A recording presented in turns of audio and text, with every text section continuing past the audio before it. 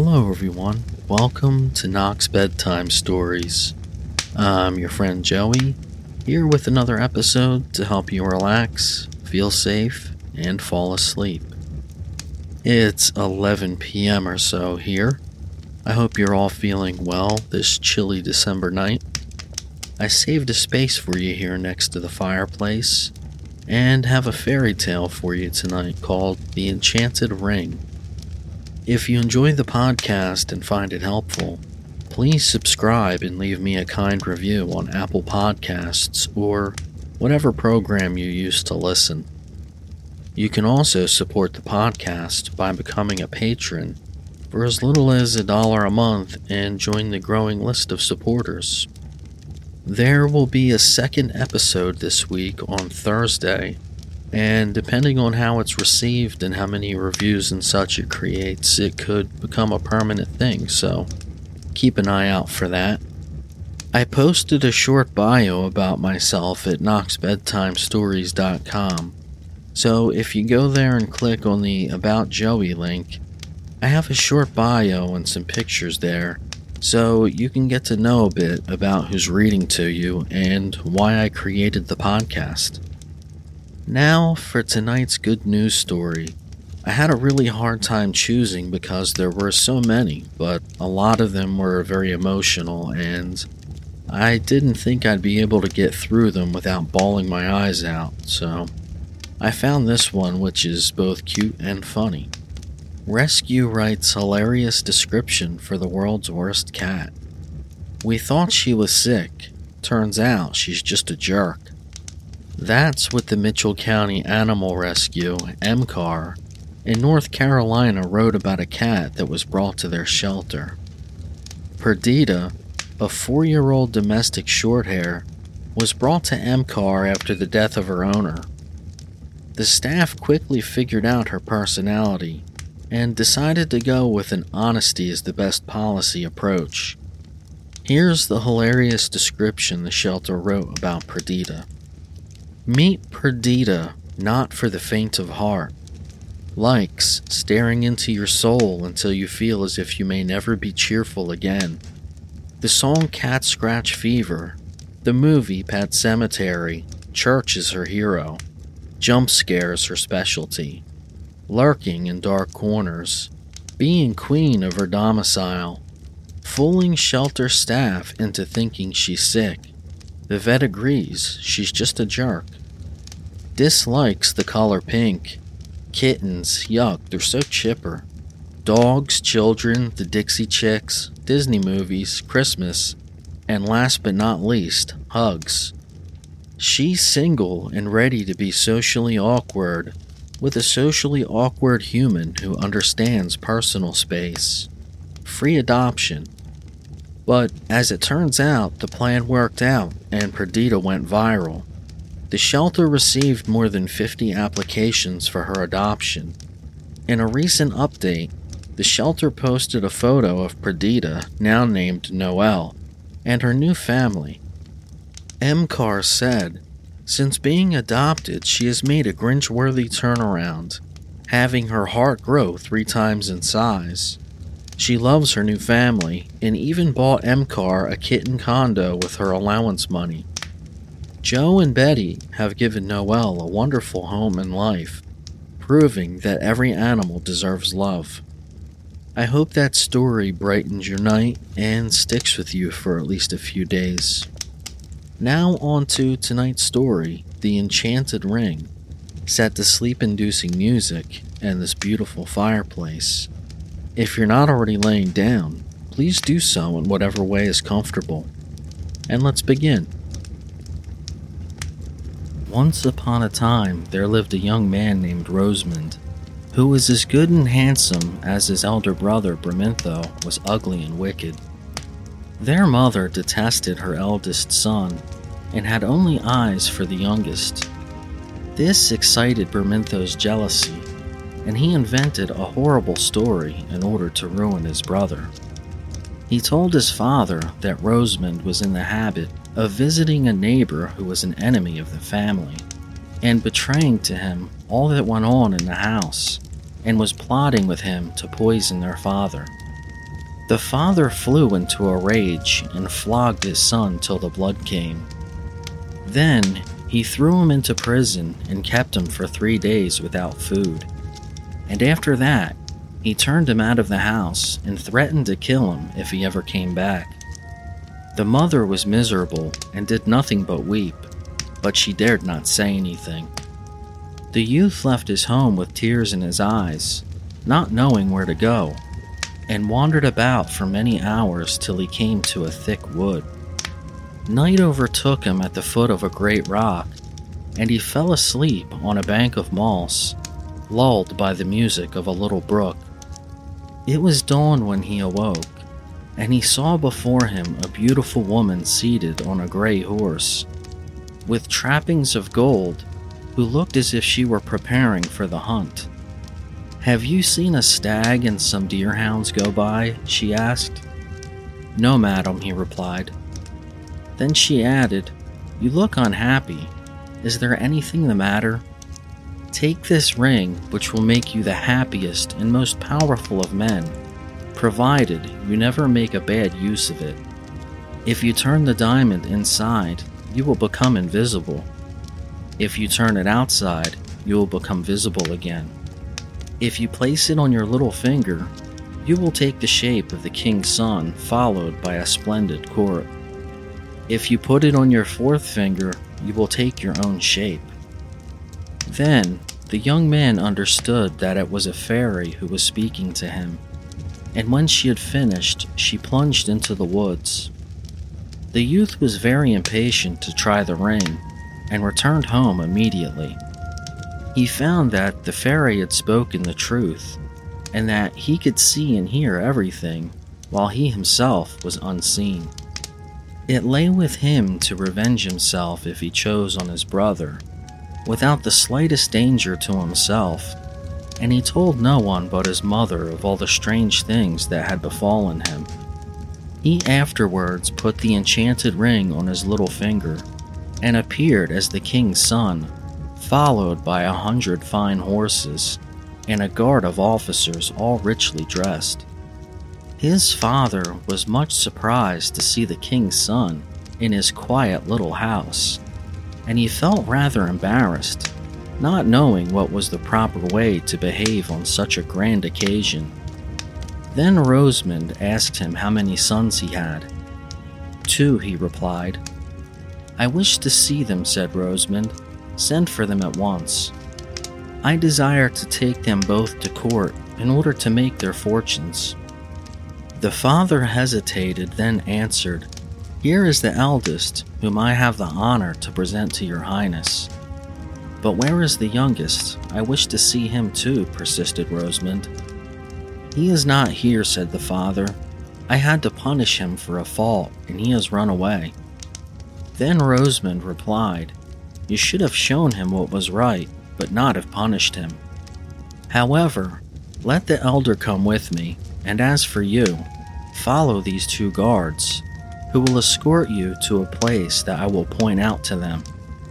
Then the 2 guards led off the father, and the fairy of whom you have heard found him in the forest, and beat him with a golden birch rod, and cast him into a cave that was very deep and dark, where he lay enchanted. "Lie there," she said, "till your son comes to take you out again." Meanwhile, the son went to the king's palace and arrived just when the real prince was absent. He had sailed away to make war on a distant island, but the winds had been contrary, and he had been shipwrecked on unknown shores and taken captive by a savage people. Rosamond made his appearance at court in the character of the prince, whom everyone wept for as lost, and told them that he had been rescued when at the point of death by some merchants. His return was the signal for great public rejoicings, and the king was so overcome that he became quite speechless and did nothing but embrace his son. The queen was even more delighted, and fetes were ordered over the whole kingdom. One day the false prince said to his real brother, Parmintho, "You know that I brought you here from your native village, in order to make your fortune. But I have found out that you are a liar, and that by your deceit you have been the cause of all the troubles of your brother Rosamund. He is in hiding here, and I desire that you shall speak to him and listen to his reproaches." Bramintho trembled at these words, and flinging himself at the prince's feet, confessed his crime. "That is not enough," said Rosamund. "It is to your brother that you must confess, and I desire that you shall ask his forgiveness. He will be very generous if he grants it, and it will be more than you deserve. He is in my anteroom, where you shall see him at once.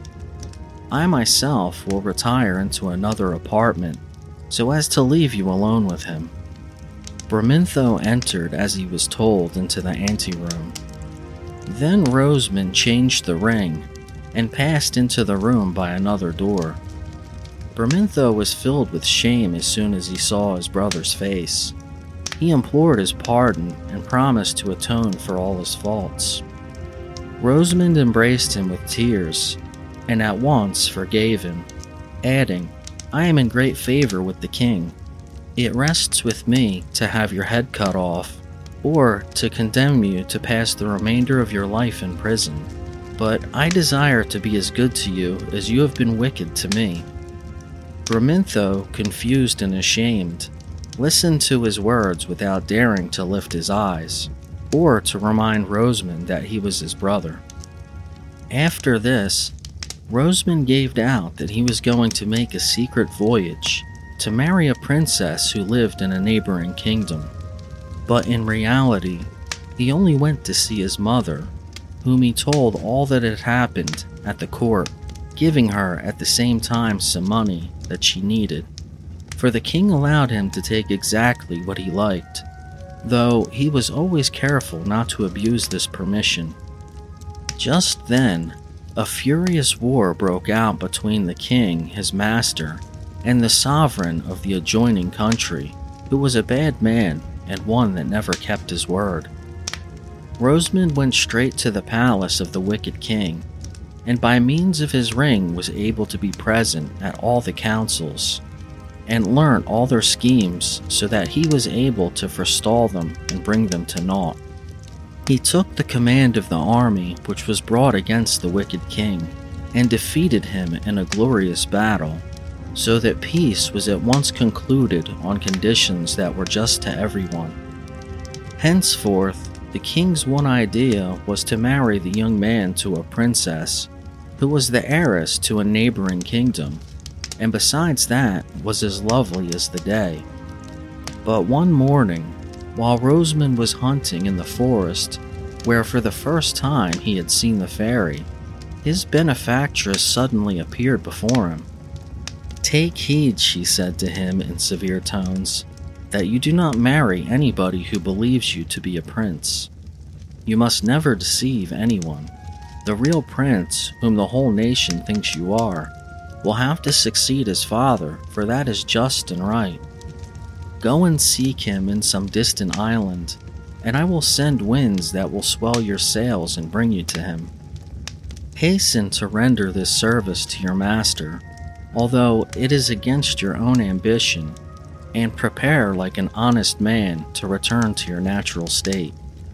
If you do not do this, you will become wicked and unhappy, and I will abandon you to all your former troubles." Rosamund took these wise counsels to heart. He gave out that he had undertaken a secret mission to a neighboring state, and embarked on board a vessel, the winds carrying him straight to the island where the fairy had told him he would find the real prince. This unfortunate youth had been taken captive by a savage people who had kept him to guard their sheep. Rosamund, becoming invisible, went to seek him amongst the pastures, where he kept his flock, and covering him with his mantle, he delivered him out of the hands of his cruel masters, and bore him back to the ship. Other winds sent by the fairy swelled the sails, and together the two young men entered the king's presence. Rosamund spoke first and said, You have believed me to be your son. I am not he, but I have brought him back to you." The king, filled with astonishment, turned to his real son and asked, "Was it not you, my son, who conquered my enemies and won such a glorious peace? Or is it true that you have been shipwrecked and taken captive, and that Rosamund has set you free?" "Yes, my father," replied the prince. "It is he who sought me out in my captivity and set me free, and to him I owe the happiness of seeing you once more. It was he, not I, who gained the victory." The king could hardly believe his ears, but Rosamund, turning the ring, appeared before him in the likeness of the prince, and the king gazed distractedly at the two youths, who seemed both to be his son. Then he offered Rosamund immense rewards for his services, which were refused, and the only favor the young man would accept was that one of his posts at court should be conferred on his brother Bramintho, for he feared for himself the changes of fortune, the envy of mankind, and his own weakness. His desire was to go back to his mother and his native village, and to spend his time in cultivating the land. One day when he was wandering through the woods, he met the fairy who showed him the cavern where their father was imprisoned, and told him what words he must use in order to set him free. He repeated them joyfully, for he had always longed to bring the old man back and to make his last days happy. Rosamund thus became the benefactor of all his family, and had the pleasure of doing good to those who had wished to do him evil. As for the court to whom he had rendered such services, all he asked was the freedom to live far from its corruption, and to crown all, fearing that if he kept the ring, he might be tempted to use it in order to regain his lost place in the world. He made up his mind to restore it to the fairy. For many days he sought her up and down the woods, and at last he found her. "I want to give you back," he said, holding out the ring, "a gift as dangerous as it is powerful, and which I fear to use wrongfully. I shall never feel safe till I have made it impossible for me to leave my solitude and to satisfy my passions." While Rosamund was seeking to give back the ring to the fairy, Bramintho, who had failed to learn any lessons from the experience, gave way to all his desires and tried to persuade the prince, lately become king, to ill-treat Rosamund. But the fairy, who knew all about everything, said to Rosamund when he was imploring her to accept the ring, "Your wicked brother is doing his best to poison the mind of the king towards you and to ruin you. He deserves to be punished, and he must die, and in order that he may destroy himself, I shall give the ring to him." Rosamund wept at these words and then asked, "What do you mean by giving him the ring as a punishment? He will only use it to persecute everyone and to become master." "The same things," answered the fairy, "after often a healing medicine to one person and a deadly poison to another. Prosperity is the source of all evil to a naturally wicked man. If you wish to punish a scoundrel, the first thing to do is to give him power. You will see that with this rope he will soon hang himself." Having said this, she disappeared and went straight to the palace, where she showed herself to Bramintho under the disguise of an old woman covered with rags. She at once addressed him in these words, "I have taken this ring from the hands of your brother, to whom I had lent it, and by its help he covered himself with glory. I now give it to you, and be careful what you do with it."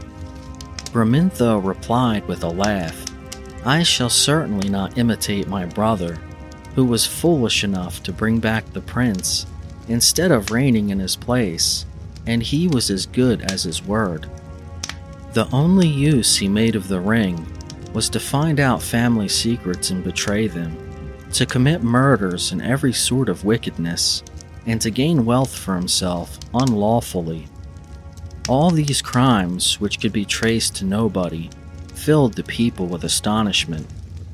The king, seeing so many affairs, public and private, exposed, was at first as puzzled as anyone, till Bramintho's wonderful prosperity and amazing insolence made him suspect that the enchanted ring had become his property. In order to find out the truth, he bribed a stranger just arrived at court, one of a nation with whom the king was always at war, and arranged that he was to steal in the night to Bramintho and to offer him untold honors and rewards if he would betray the state secrets. Bramintho promised everything and accepted at once the first payment of his crime, boasting that he had a ring which rendered him invisible, and that by means of it he could penetrate into the most private places. But his triumph was short. Next day he was seized by order of the king, and his ring was taken from him. He was searched, and on him were found papers which proved his crimes, and though Rosamund himself came back to the court to entreat his pardon, it was refused. So Bramintho was put to death, and the ring had been more fatal to him than it had been useful in the hands of his brother. To console Rosamund for the fate of Bramintho, the king gave him back the enchanted ring as a pearl without price. The unhappy Rosamund did not look upon it in the same light, and the first thing he did on his return home was to seek the fairy in the woods. "Here," he said, "is your ring. My brother's experience has made me understand many things that I did not know before. Keep it. It has only led to his destruction. Ah, without it he would be alive now, and my father and mother would not be in their old age be bowed to the earth with shame and grief. Perhaps he might have been wise and happy if he had never had the chance of gratifying his wishes. Oh, how dangerous it is to have more power than the rest of the world. Take back your ring, and as ill fortune seems to follow all on whom you bestow it, I will implore you as a favor to myself that you will never give it to anyone who is dear to me." Fenelon. Thank you all for listening. If you enjoyed the podcast and found it helpful, please leave me a kind review on Apple Podcasts. It improves the show's rankings and helps others find it. You can also help by supporting the podcast via Patreon at knoxbedtimestories.com and clicking on the Patreon link, or patreon.com/knoxbedtimestories. I wish you all a wonderful night's sleep and a happy, peaceful life. Good night.